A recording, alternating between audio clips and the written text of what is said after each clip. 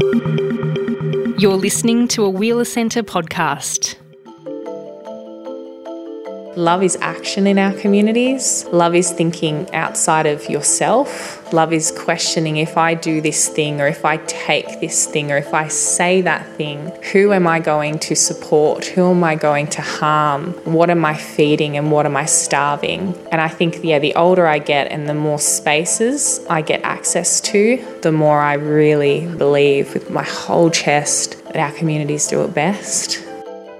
This event was presented in partnership with Black and Bright as part of the Wheeler Centre's Spring Fling, a short series of Big Ideas programme.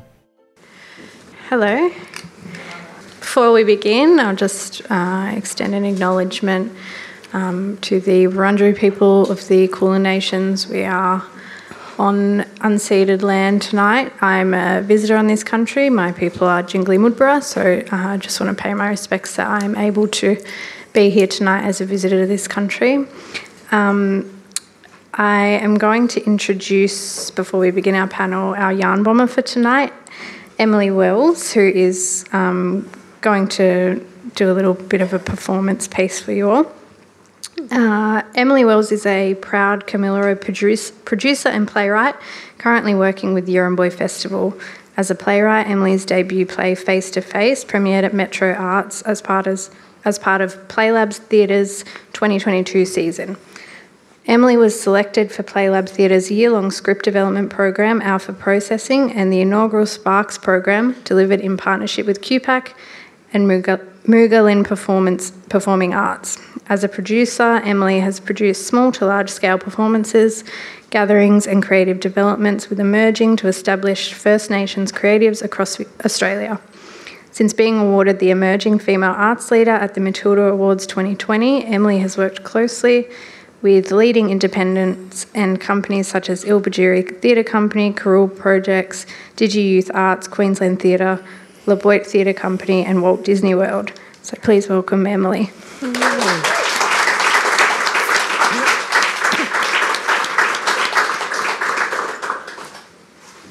The first time I knew my mum loved me. No, the first time I recognised love was an action. I was young, it was hot, my hair was more curly and much more strawberry blonde than the auburn that it is now. My skin was still this pale and my mum's, as always, 10 shades darker. We were at a park or a beach or in a car. Where we were doesn't really matter. What matters is that it was hot and we were chasing down an ice cream. My brother and I chose paddle pops, rainbow, of course. My dad, a golden gay time, and for my mum, a cornetto. Now, I'm not going to lie and say I remember slurping down the paddle pop like it was yesterday, or how the rainbow stained my favourite shirt or made my palms all sticky, although I'm sure that it did. What I do remember is my mum, looking as young as she still looks today. I see her turning to me and without a second thought handing me the bottom of her cornetto, the solid milk chocolate reward at the bottom of the wafer cone, the be-all and end-all reason that anyone pushes through a cornetto. And yes, I know what you're thinking. There are a number of things that are more impressive than a tiny bit of chocolate at the bottom of a basic brand ice cream cone. Yes. But for this rosy-cheeked little redhead, it was everything. My worldview was basically shattering. I thought my mum had lost it. But I was young, and there was a chunk of chocolate dangling in front of me, so before I could ponder any longer, or worse, give Mum a chance to realise what she's giving up, I ripped it out of her hands and no doubt swallowed it whole. And now, I'm here telling you this. I'm not as young. It's still hot. My hair's still curly, my skin's still pale, and my mum's still 10 shades darker. But, and I don't mean to brag, but I can afford to buy my own cornettos now. And with that, I can recognise what Mum did for what it was. It was love. It was love and it was sacrifice in action. And I am very quickly learning that it wasn't the first thing she gave up for me. At an age younger than I am now, she left her heart on her country. She left the comfort of my nan's arms for a quote-unquote better education, a better chance. She gave up the warmth of her 4 sisters by her side when they left to retreat back to our homelands. This was all before she gave up her body, her blood, her sweat, her womb for me to have a home, for me to grow from a pea to a peach to the size of a watermelon, and from that, grow into the 27-year-old, fair-skinned, red-headed, proud as punch Camilla woman standing in front of you. This black woman here with 20/20 vision who can see clear as day that my mum was but one of the thousands of black women who have sacrificed for me to be here. Black women like my nan, who sacrificed the satisfaction of screaming in the face of the welfare manager who dared point out a strand of hair out of place on her spotless 6 kids. Like the black women moved off country, the aunties made to hold their mother tongue, forced to let our language go to survive, the Tiddas who had to speak the language of this land in secret. Through to the women of today who continue to give up their safety, their comfort, by being the only black face in a whitewashed room so us young ones can strut up in here like we own it. I'm still young. It's still hot, still red, still pale, still black, still buying my own cornettos. And I think of having my own little one someday, my own future auntie, future matriarch, and how I will not hesitate to give her the best bit of my cornetto. But if cornettos make it to the generation after us, my grandbaby's generation, I hope that that is the only sacrifice my black baby has to make.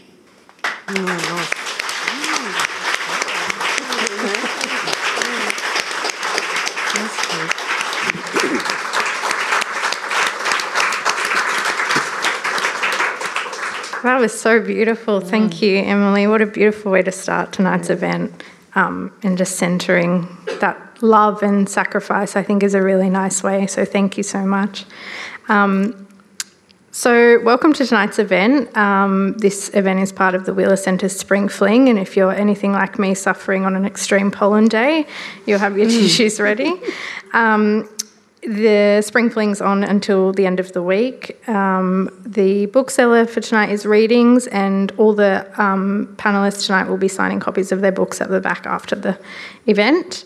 And just lastly, acknowledging that this panel is presented in partnership with Black and Bright, and that the Spring Fling is supported by the Melbourne City Revitalisation Fund, Victorian Government and City of Melbourne Partnership.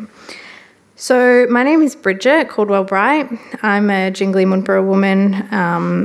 I am a freelance editor, but I currently work at the ABC. And joining me tonight are these 3 incredible women who I'm going to try and do justice. And I just want to point out that half of my notes tonight are actually these 3 panellists' bios. So forgive me if I am catching myself out of breath while trying to get through them. So first up we have Ali Cobby-Eckermann. Her first collections of poetry, Little Bit, Long Time and Kami, both quickly sold out their first print runs. Her verse novel, His Father's Eyes, was published by OUP in 2011, and her second verse novel Ruby Moonlight, won the inaugural Kuril Dargan National Manuscript Editing Award and the 2013 New South Wales Premier's Literary Award for Poetry and Book of the Year Award. In 2017, Ali won the Wyndham Campbell Prize worth $215,000. Dr. Amy Thunig is a Kamilaroi woman and mother who resides on the unceded lands of the Awabakal people.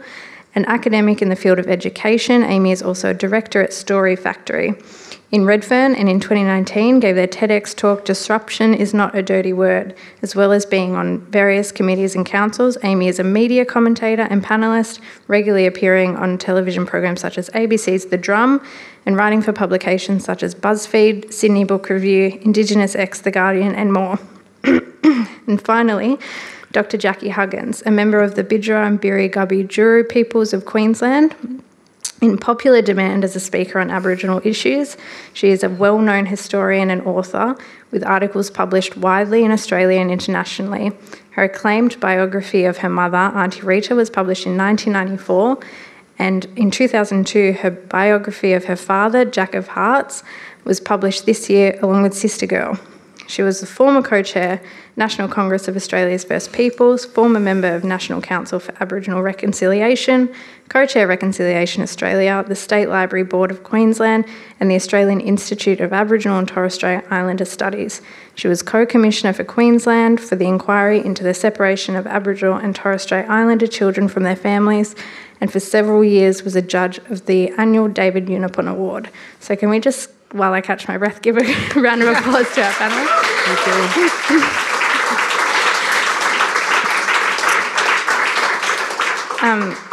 So in tonight's event, we're going to be hearing from voices from different generations and backgrounds coming together to explore First Nations community and family networks and how they relate to conceptions of motherhood, parenting, and the transmission of First Nations knowledge systems.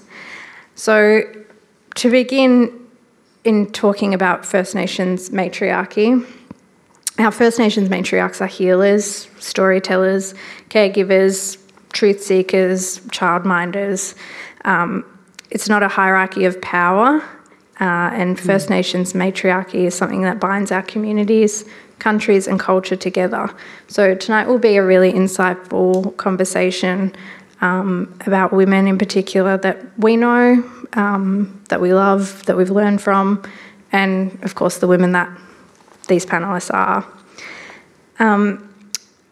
So my first question, it is a privilege to be raised in a culture that understands the power of the First Nations matriarchy, a kinship system that values the role of women as equal to all living things, not just men, and a matriarchy whose power comes from an enduring love of blackfellas.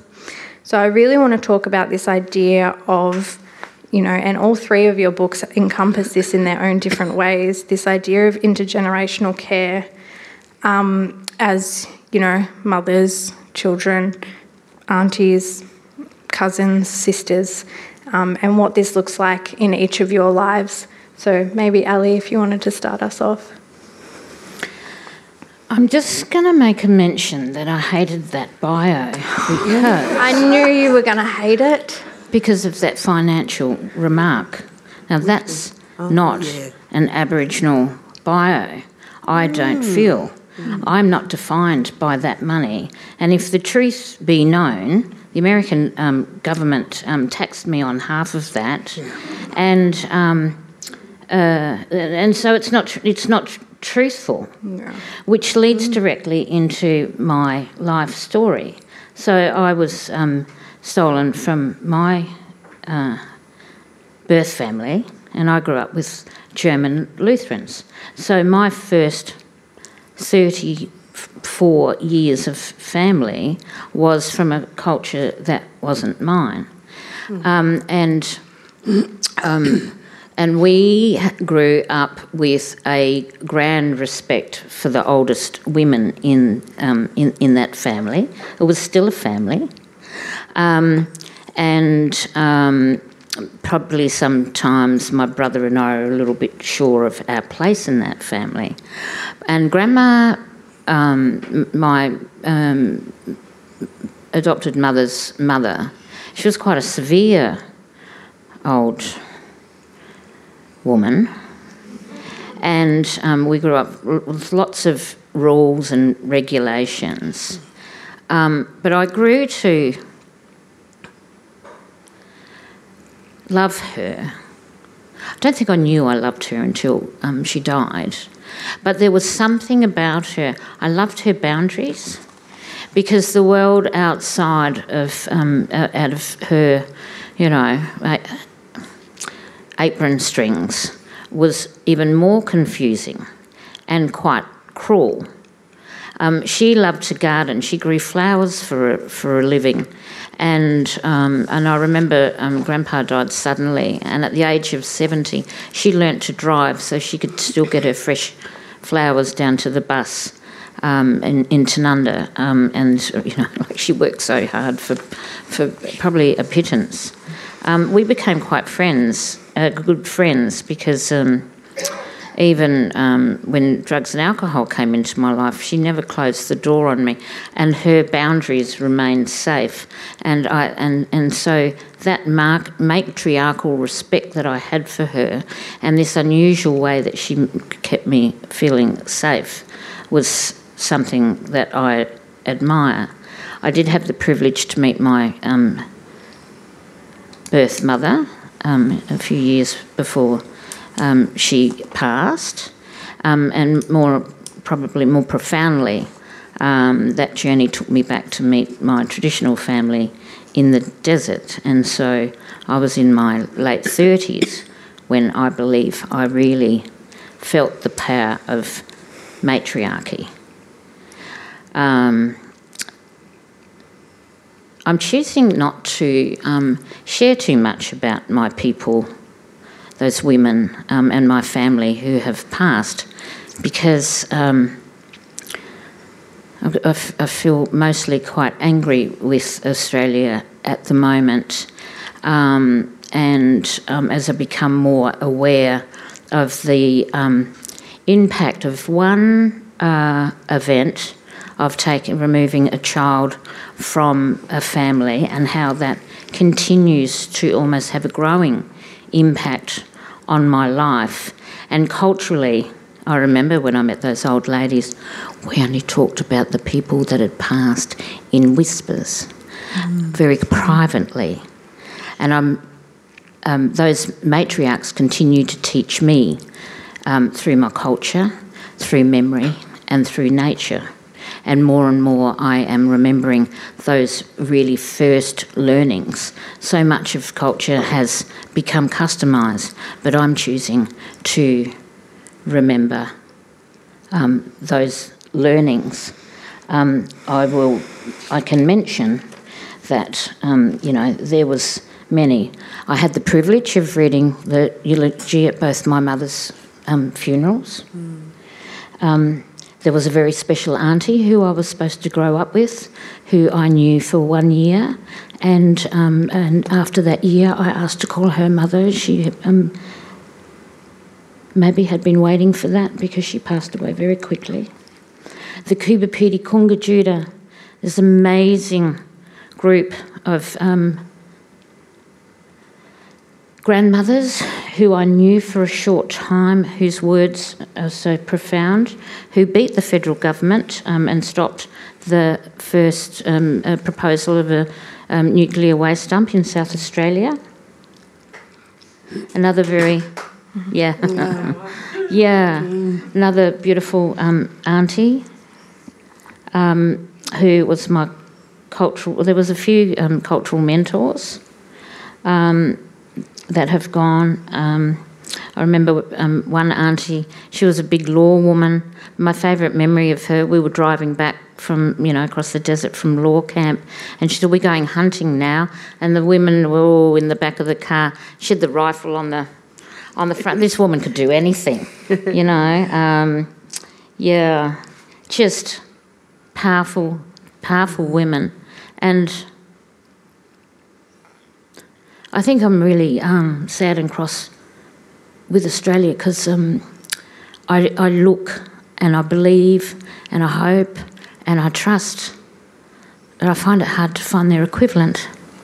Yeah. Mm-hmm. Thanks, Ali. Amy, did you want to speak about that generational care and what it looks like in your life? Yeah, sorry, I'm just processing what Ali just shared. That was really special.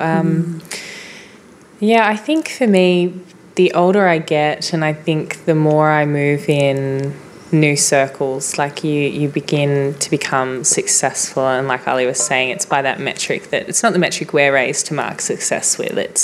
It's different metrics, and so you begin to get access to new spaces, and you begin to unlock access to certain things. And one of the things that I've recently unlocked access to is psychology. Been trying to see a psychologist, and one of the things I butt up against in trying to find good support for my mental health and healing is the ways in which the systems of things like psychology will say to you, oh, you're putting a lot of pressure on yourself, you can let that go, that's not your responsibility. And that's because they're coming from this standpoint of individualism, this idea of, well, you can let that go. And no, I can't actually, and it would be wrong of me too. This idea of just because I'm a bit better resourced, and for those of you who've already read my book, I come from like fairly extreme poverty background, criminalised family with families who had substantial addiction issues and incarceration, but filled with love. And now that I've been able to access more resources in terms of finances, I'm surprised by how I thought having access to resources would give me access to better tools to to support certain things that I need support with. And I'm reflecting that actually that's not the case, because the Eurocentric system of what health looks like is so lacking in any understanding of community that they're wholly unable to meet my needs. And so I then turn again to my community, and I'm finding that healing in the rest that better access to resources can buy you. Like, having time to rest is a privilege in the colony, and the support of our communities for me is what has been core to my survival. And I have had a life where survival, like as someone who's experienced homelessness and these kind of, extremes, the support of my community has been the difference between surviving or not. And I have been reflecting a lot on the ways in which we care generationally for each other, the way we can have so little from certain standpoints, and yet we're willing to share with anyone who comes to our table. And that is very generational. My children, I have children myself, and they're raised up knowing that family isn't just, me and my siblings. Family is so much broader than that. The elders that have raised me up from childhood are family. We just had the first launch for my book up in my home community, up on Awabakal country, and, elders from the surrounding community came in, and when I arrived with my children, what I was really happy for them to see was the way in which, everyone was sweeping and wiping tables and really coming in together. And that, like what Emily was saying, love is action in our communities. Love is thinking outside of yourself. Love is questioning, if I do this thing, or if I take this thing, or if I say that thing, who am I going to support? Who am I going to harm? What am I feeding and what am I starving? And I think, the older I get and the more spaces I get access to, the more I really, really believe with my whole chest that our communities do it best. Yeah, I agree. I think that's really beautiful. Jackie, I want to come to you, but I was hoping that you would be able to touch on the idea that you talk about in your book of the mothering tongue and the daughtering tongue and what that perhaps means to you. Sure. Well, I have to state I am such a privileged Aboriginal woman. Privileged in so many ways. The first thing, of course, has been I've been kept with my family.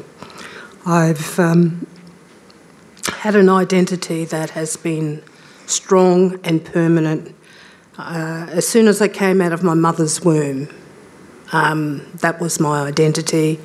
But such a incredible, loving woman was my mother. She passed about, in 1996 she passed, and I think about her every single day without fear. So having that kind of powerhouse in my life. And my grandmother too. My grandmother, she died though when I was 15 in Cherbourg, and I didn't get to spend that much time with her apart from our visits there quite regularly. My paternal grandmother died before my father returned back from being a prisoner of war on the Burma-Thailand Railway. She died 3 months before he came home. My grandfather had died 2 years before. So my father essentially came back an orphan to his family.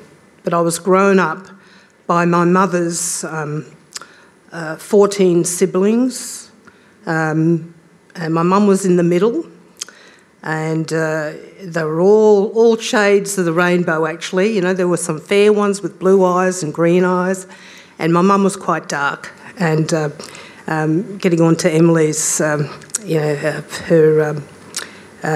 piece of work there, you know, and we come in all shades and colours of the rainbow. So my mum was an incredible woman, an advocate for the 1967 referendum. She fought for that, and I also knew Ali's mum, who also we fought for stolen generation and reconciliation in the 80s and 90s, and it was an honour to know that woman, a really wonderful woman. So these are the kinds of matriarchs, and my uncles were just incredible as well. You know, such gentlemen, men of honour, men of high degree, in fact. You know, I always say they kind of broke the mould, you know, when those people passed. But we lived to, well, certainly I do, tried to live to own up and leave that legacy, but to emulate them as well. And as I get older, you know, I feel this sense of urgency, but also wisdom. And I used to, you know, see that very much in my mother, but I didn't quite understand it, really. Like, she would have not an ounce of bitterness about what she had been through. And she was typical of a woman of her generation growing up in Queensland. And I always used to see that as a sign of real weakness, you know. I thought, Mum, why don't you get angry with them, get into them, you know? But she never did. And she would say, well, that's all part of our history, Jackie. And now I see that for what it is now. It's the sign of strength that she possessed. The mothering, fighting with our tongues, she would say, don't worry. It wasn't a perfect relationship, of course, as mothers and daughters do. We had our fights, quite often actually, and she would call it fighting with our tongues. I remember writing her book 30 years ago almost, and in those days you just had the little cassette things, you know, turn it on, and I would turn it off 3 weeks when we had our fight, you know. Fights, and we'd come back together. I said, come on, Mum, you know, we need to do this. And she'd always, no pressure, I want to see this book before I die, which she did. She saw it. We had 14 months of good, you know, good publicity on it. But the mothering tongue always spoke to me, because he was this woman who had every right to hate white people, as I did in those days, to really hate what they had done to us. Yet she was so incredibly gracious and strong and beautiful in terms of her forgiveness. And that's all I can put it down to, her forgiveness. But the mothering tongue, as she calls it, and fighting with our tongue was a constant in our relationship. And as I say, I would actually kill for one of those fights right now. I would absolutely kill for that. So, yeah, I'll leave it there. Yeah, I think it's such a beautiful representation of that, yeah, mother and daughter love. And often those fights end up, you are speaking in different tongues to each other, and only a mother and daughter could understand that. I just think it's a really beautiful idea you put into words so well.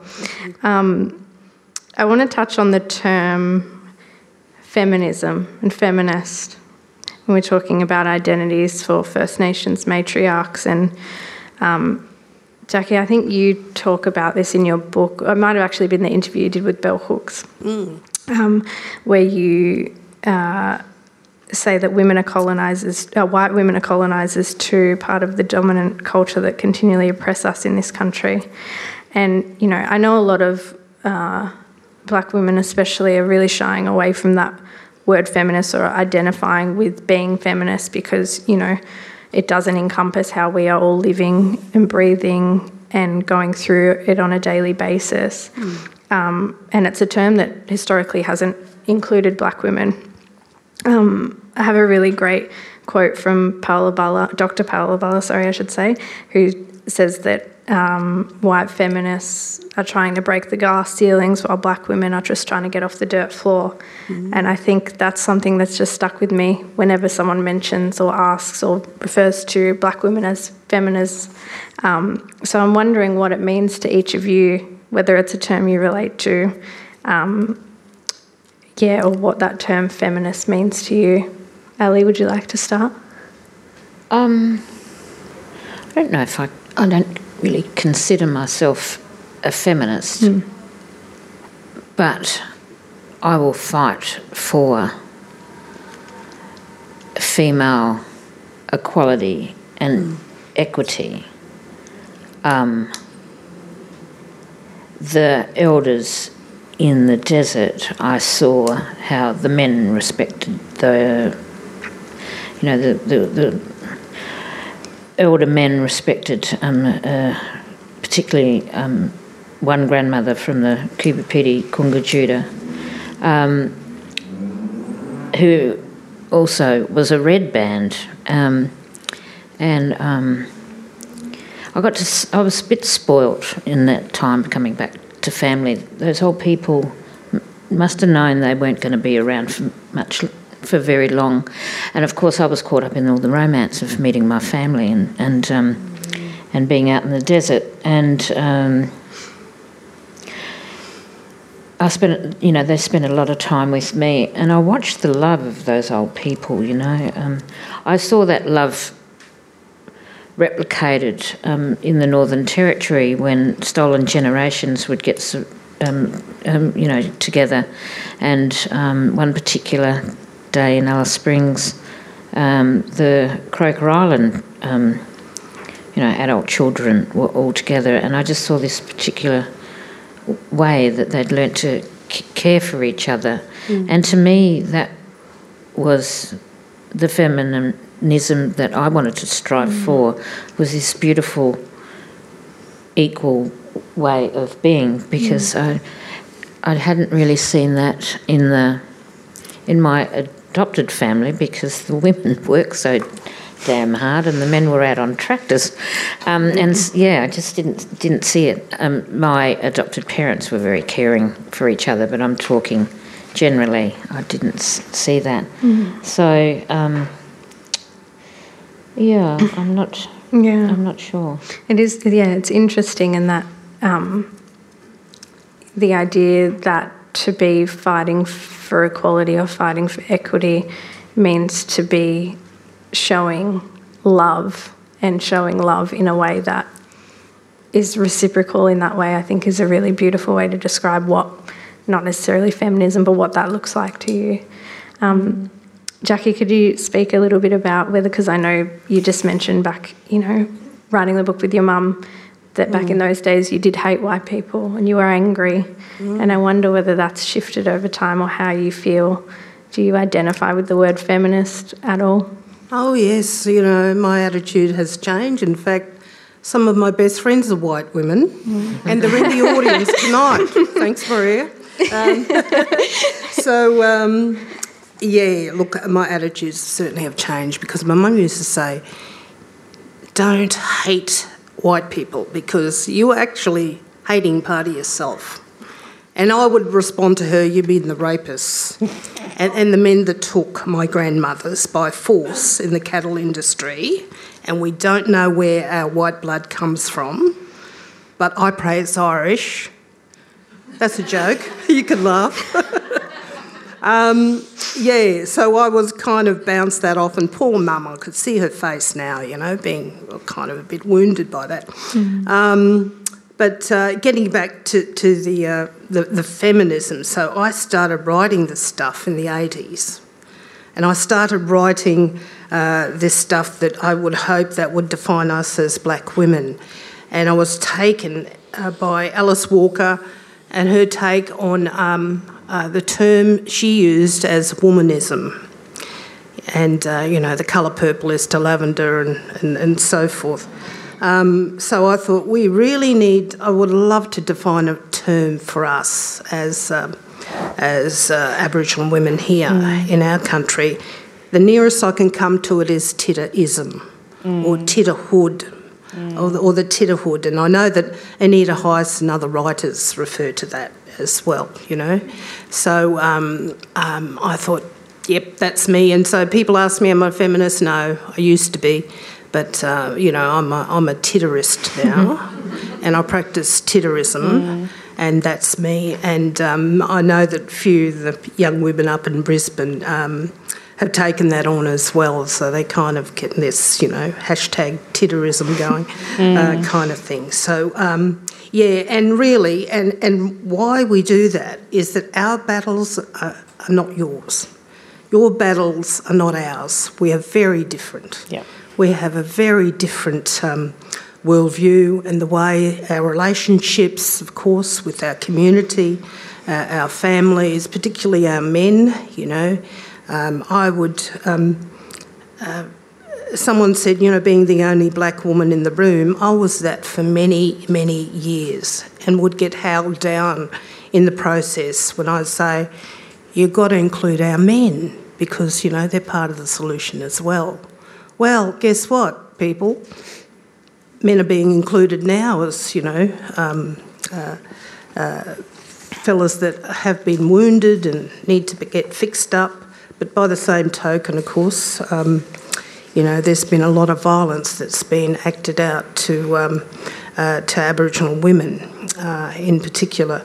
So, I just wanted to look at a way that, we could do that. And then Aileen Moulton Robinson did a critique of one of my pieces of writing, and she's the only one that really got it right back there in the 80s.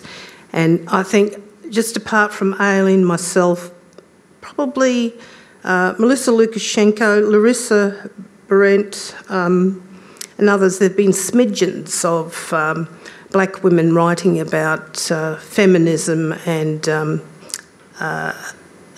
the way that we can shape that. And I think that's it's one of our causes that I think, because we don't call ourselves feminists, the women I know too. I mean, we're all different, okay? But I'd like to probably hear, what do you think? Yeah, I think,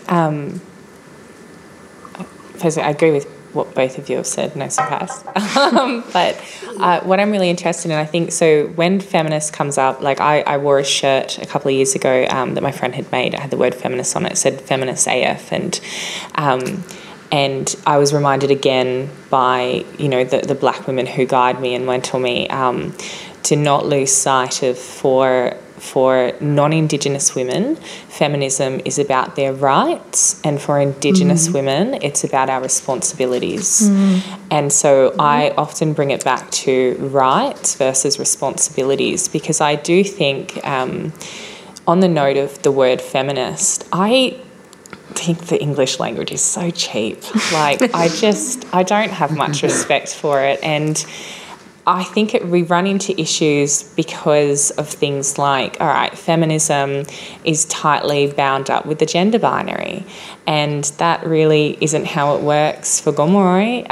It's, it's not, our words don't translate well into English. So for Tidda, we have Bawa or Bawadi if it's like a respected elder sister, but that word is broader than like a strictly gendered word. And so, like, I'm non-binary. I allow myself to be gendered as woman because I'm socialised as woman. But the word woman to me is a bit like the word feminist to me. Like, I think it's so narrow and cheap in the way that it has been used and perceived and weaponised. And when I think of what does feminism mean, if we're allowing that word to kind of, if we're going to use that word as a lens when looking at our relationality, we include our men because black men do not have the privileges that white men have in this country. You know, we are so fearful for our nephews who are in primary school right now, but they are quite brown, and we know as soon as they hit 12, 13, those boys are going to become a threat to this society.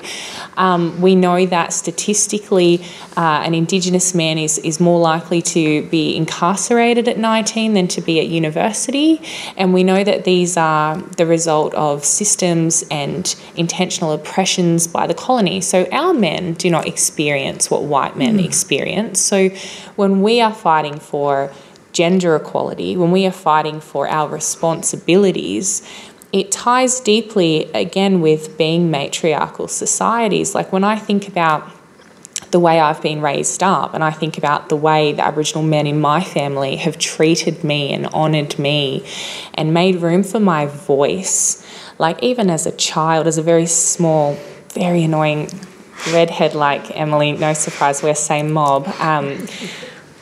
My grandfather is known as Uncle Malcolm McCall. He never shushed me.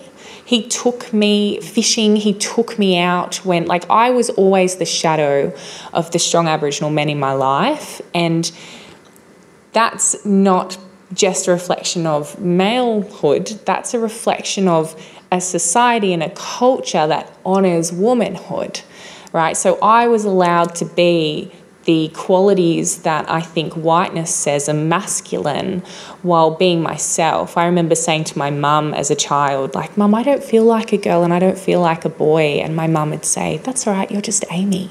You know, like, I feel like our society, our cultures, the way we hold space for each other is based on responsibilities and allowing each of the young ones that we are gifted time with in our roles and our lifetimes, we make space and hold space for who they are, and we're waiting to see what they might bring. And I love the point you're making about that rage and watching like the old people with their softness and being so confused by it, because my eldest have always said, you've got to build bridges, Amy, and I'm like, burn it down, and they'll be like, build bridges, Amy, salt the earth, you know. But it's that softness. And when I began in the academy as an academic, at the end of almost my first year, I scrapped my first PhD project and I shifted it to instead look at, why do Indigenous women choose to be academics? Because this place is so violent. But what I kept seeing was the way the older Indigenous academic women, so people like yourself and Professor Marcia Langton and Professor Bronwyn Fredericks, had so much time. Like, they were some of the first, like my first 20 Twitter followers, they were on that list. And, you know, like when I'd come to Melbourne or Queensland, you know, they have talked me off many a ledge. You know, I almost quit the academy a bunch of times. And the more I knew about the people who'd hurt them, the more I thought, how did you have space to take a risk on loving me? How did you have time? How did you have the space in your heart to talk me to stay in the academy, or to, like, I remember one time at something and I was so close to quitting, and Prof Fredericks must have just known it in her heart, because she came up and she held my hand, and it's exactly what I needed. But I look at that and I think, how? You know, you've been fighting and protesting and you've been let down by so many people, and you've experienced the violence of these spaces so many times, and here I was, even louder and more aggressive 6 years ago, because I'm getting softer as I get older. But we do, right? Like, we that's the role modelling for us. Strength through softness and heart, and that pool that our community fills up for us, so then we can pour out to one another, and it's fascinating, and it is a gift. And feminism doesn't cut it for me as a term, but I think that is what we would be talking about if we said feminism, which really comes back to matriarchy. Yeah. There's one matriarchal voice that I feel like need to pay respect to at this time, and that's Michelle Turvey. You mentioned those statistics before, and this is a strong matriarchal voice who is saying that she's angry, but she's uniting the community that in a in an essential way. And, you know, I think in the 70s and the 80s there was a bit more of that unity. It's funny, like, you know, the hindsight, and I don't know, sometimes maybe I'm tired from surviving, that sometimes I think, you know, the present day is a bit thin. I'm always reminded by peers that it's still rich. But sometimes, in my experience, the word matriarch feels like just a noun and not a verb, and that's a sad thing. I know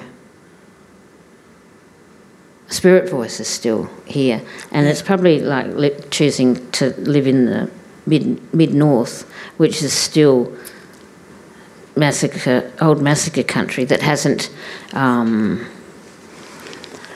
had the chance to have the conversations that I have experienced in other places.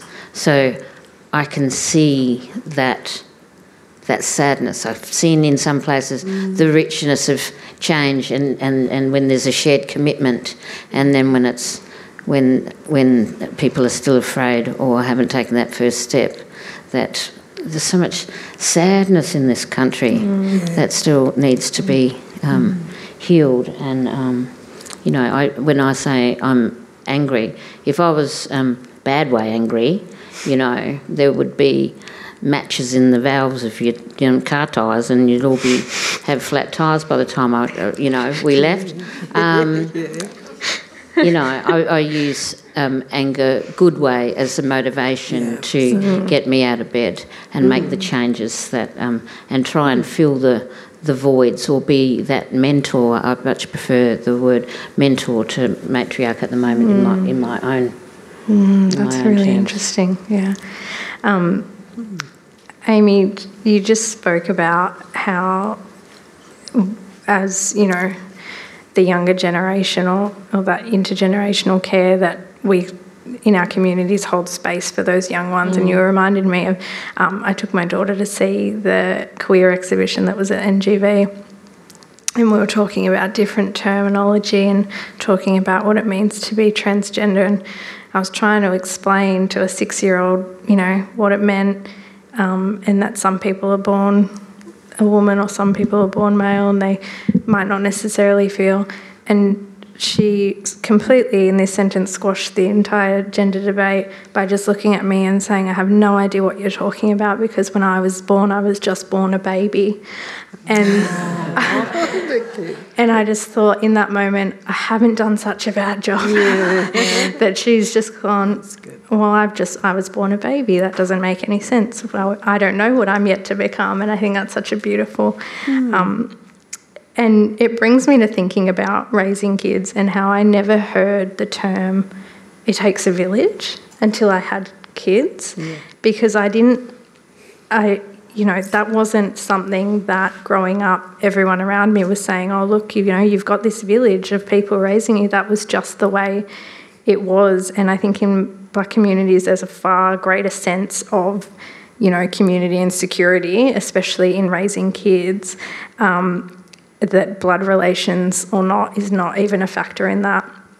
And Jackie, you talk about this, about how mothers, aunties and cousins act as like our buffer zones for, or, you know, as our sanctuaries, I think you call it, for the world that waits. And Ali, you spoke about this before when talking about your mum, or it might have been your auntie, about the world outside of the apron strings. And I just think that's such, you know, a beautiful part of raising kids in Black communities, is that, you know, we hold this space and hold these sanctuaries before we send them out into a world that's very dangerous still. And, you know, I want to talk about how in the context of raising Black kids, what does it mean to safeguard them from the world? And, you know, how much do we warn them about the racism and the discrimination in which living in this country rooted in white supremacy do we, you know, inform them about? And specifically as well, I want to talk about the roles of raising black boys and men when, we have a young 15-year-old boy, Cassius Turby, who's walking home from school and, he was raised in a very loving and beautiful, safe home. So how do we balance that raising of kids with that heavy hand that they're needed to keep safe, but also trying to be as carefree as we can, and if that's even a possibility? I might start, and I think we all felt when that young boy in West Australia, the incident that happened to him was the murder, or the alleged murder, whatever. We can say murder. Yeah, we can say that because it did happen, and we thought it takes you back to think, gosh, it could have been one of our kids, our family members, and it's pretty hard to take. And the most delightful boy, he could have been my son. When I saw him, and my son is now 37, and when he was 4 years of age, I said to him, I sat him down actually, and I said, "You're going to suffer racism all your life, darling." And he looked at me and didn't know what I was saying. I said, "You're a little black boy.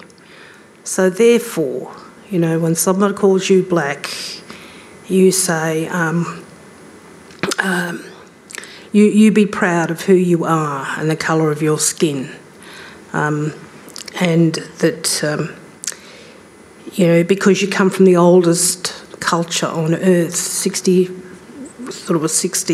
50,000 years by then. We know it's 65,000 and more. And I sort of really drummed that into him. He has never forgotten that. And I guess he is the man he is today because right from an early age I put those tools into his head because I knew that he would suffer. And he has, just very quickly, going to high school, coming home from a party with his white mates, his peer group are white. They got out of the car and somebody scribbled all over the taxi. Who did they come for? Mm-hmm. And, it's funny, the father of this boy, where they were staying, was a magistrate. But he did ask me, would John go down and do a witness statement? And I said, no, he won't, because he wasn't responsible. It was your son that did that.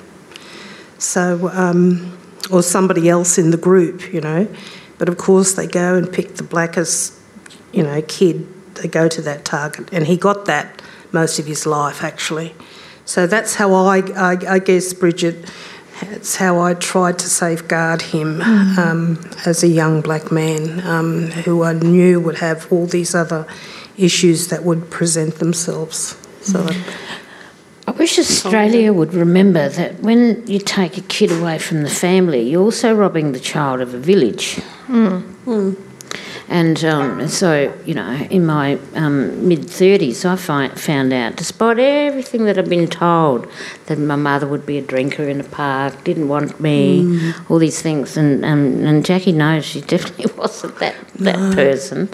But you grow to believe these things. And then it was quite shocking to learn that when Mum was pregnant, all the cousins got together in Adelaide and had a bit of a meeting, and 2 uncles went away sharing, and there was a trust fund, and that I was so wanted.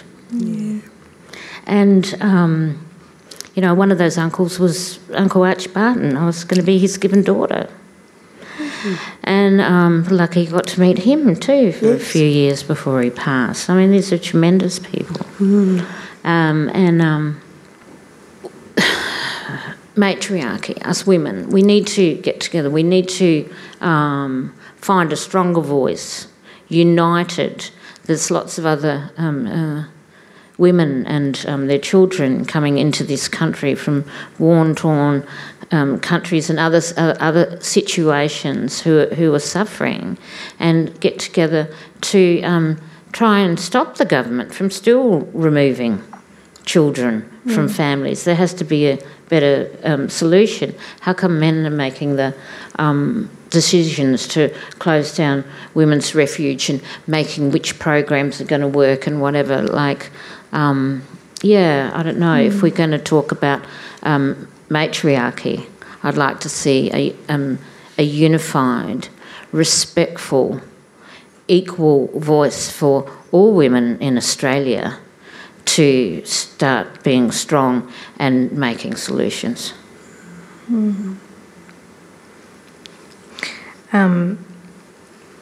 This will probably be our last question, and apologies, I should have said at the beginning, but we're not going to have a Q&A. We just don't have time. But you've all spoken and paid respects to First Nations matriarchs in your life, and those that have come before. You know, these matriarchs are the ones that have held the front line of social justice movements. They're the ones that are disrupting the colonial process. And I just wanted to ask, you know, why is it the black women doing it? And, you know, why are we the ones on the front line? Like, what led us there? And that's a very loaded question, but I'm I guess just thinking about the matriarchs in my life and what the driving force is for those women to be on the front line, showing up and doing it. It's always black women. And so I just thought if we could make reference to any in your lives or... It's love. And for colonisation, we've been doing that for thousands and thousands and thousands and thousands of years before we were colonised. And so it's just a natural practice. And then this, you know, very challenging chapters have happened in the last 230 years. But I think the practice has always been there. You know, we have strong DNA. I didn't grow up with my family, but when I met my family, we could recognise, like, that stubbornness, that laughter, those bad jokes. You know, the creativity, the drive. You could see that in the family. That hadn't been squashed. It's just a strong DNA. We're First Nations. We love this. We you know, the earth speaks. I think Australia forgets sometimes that we are another culture. Oh yeah, we're all friends now. No, but there's still a cultural difference. Yeah, I think there's two parts to what you were saying, Bridge. So the why do we do it and why are we on the front line? And like what Ali's saying, like, we know through like Eurocentric sciences now what we've always known, which is cell memory. So you live with at least 7 generations of memory in your cells. So while you were in your mother, if you're someone who has ovaries, like, your eggs were already in you. So my eldest child is non-binary, but they're a female person, and they already had their eggs in them when they were in me, and I already had them in me when I was in my mother, and my mother was a strong black woman. But so we have our cell memory, right? And Gomori, we're warrior women, we're warrior inar, and so I think we have that in us anyway. So love is doing whatever is required of the time as an action. It's a verb, like what Ali was saying about it being like matriarchy being a verb, not a noun. Love is a verb, not a noun. And like, I don't want to fight.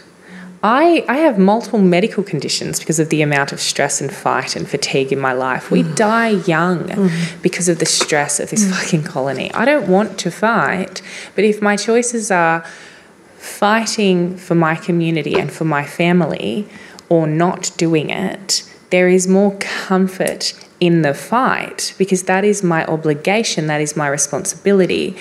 My PhD was on why do Indigenous women choose to be in the academy, because it does not pay well and it is quite violent.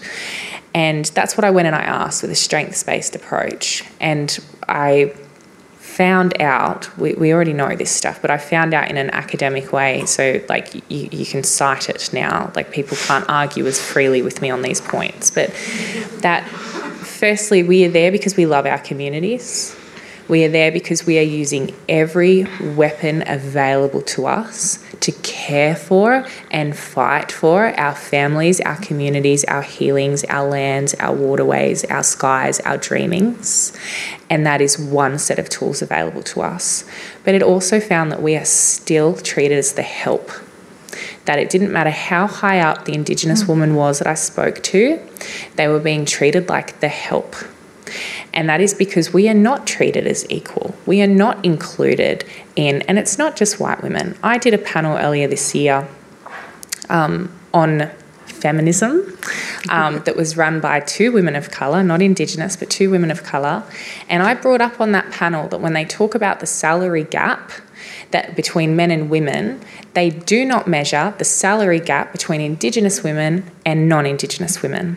And then I took one of my fellow panellists out to dinner that night because she was so much younger and less experienced than me. And so I was doing the matriarchal role modelling that I've been taught. I took this non-Indigenous woman out to dinner and I was paid for her dinner, right? And she turns to me at dinner and she says, Amy, you brought this point up on the panel about the pay and I've just got the worst feeling. Can you tell me how much they paid you for the panel? And I told her, and even though I have a whole ass PhD more than her and 10 years older than her and 3 years of television experience, she was paid double. So anyway, I made her pay for dinner. But that's the right thing to do. If you're the non-Indigenous person, work out, like ask, why isn't there an Indigenous person here? You know, we have that saying, there should never just be nothing about us without us and never just one in the room, right? But also, if you want us in the room, a coffee's not going to cut it, and I swear to God, the next person who undercuts me is getting named and shamed. But this is why, like, that solidarity, they were 2 women of colour. I foolishly expected better. But it was wrong of me because I know that's not what the data says. The data says that this is what will happen, that again and again Aboriginal and Torres Strait Islander people and women are at the bottom. We're at the bottom of all of the studies of people's preferences, respect levels, all of those kinds of things. It doesn't matter how many degrees we get, we are still seen as the help by too many people. And so we have to be at the front line, whether that's writing beautiful, powerful poetry, whether that's being historians, whether that's being academics, whether that's being homemakers who is spending as much time as possible guarding up our children and giving them the tools that they need to survive the colony. We are forced to be at the front line. I don't want to be the first one. I want to run a toy shop, okay? But I can't do that. I'll never get to do that in my lifetime because we have more important work to do. But I think that there is 2 parts to that question. It's why? Because of love, and the front line because fucking colony. Well, I think that's a pretty beautiful way to end this.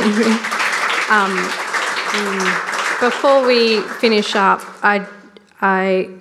it's not often you can sit on a panel with women of this calibre, feel so incredibly safe, so in the presence of just such powerful power and knowledge.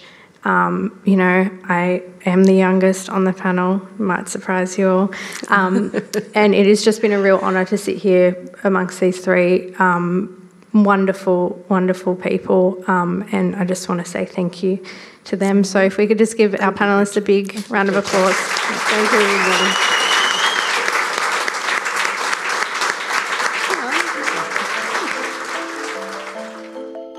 This event was presented in partnership with Black and Bright as part of the Wheeler Centre's Spring Fling, a short series of Big Ideas programme, supported by the Melbourne City Revitalisation Fund, a Victorian Government and City of Melbourne partnership. The Wheeler Centre podcast is produced on the lands of the Wurundjeri and Woiwurrung people of the Kulin Nation. You can listen to more podcasts or explore videos, news and our full calendar of events at wheelercentre.com.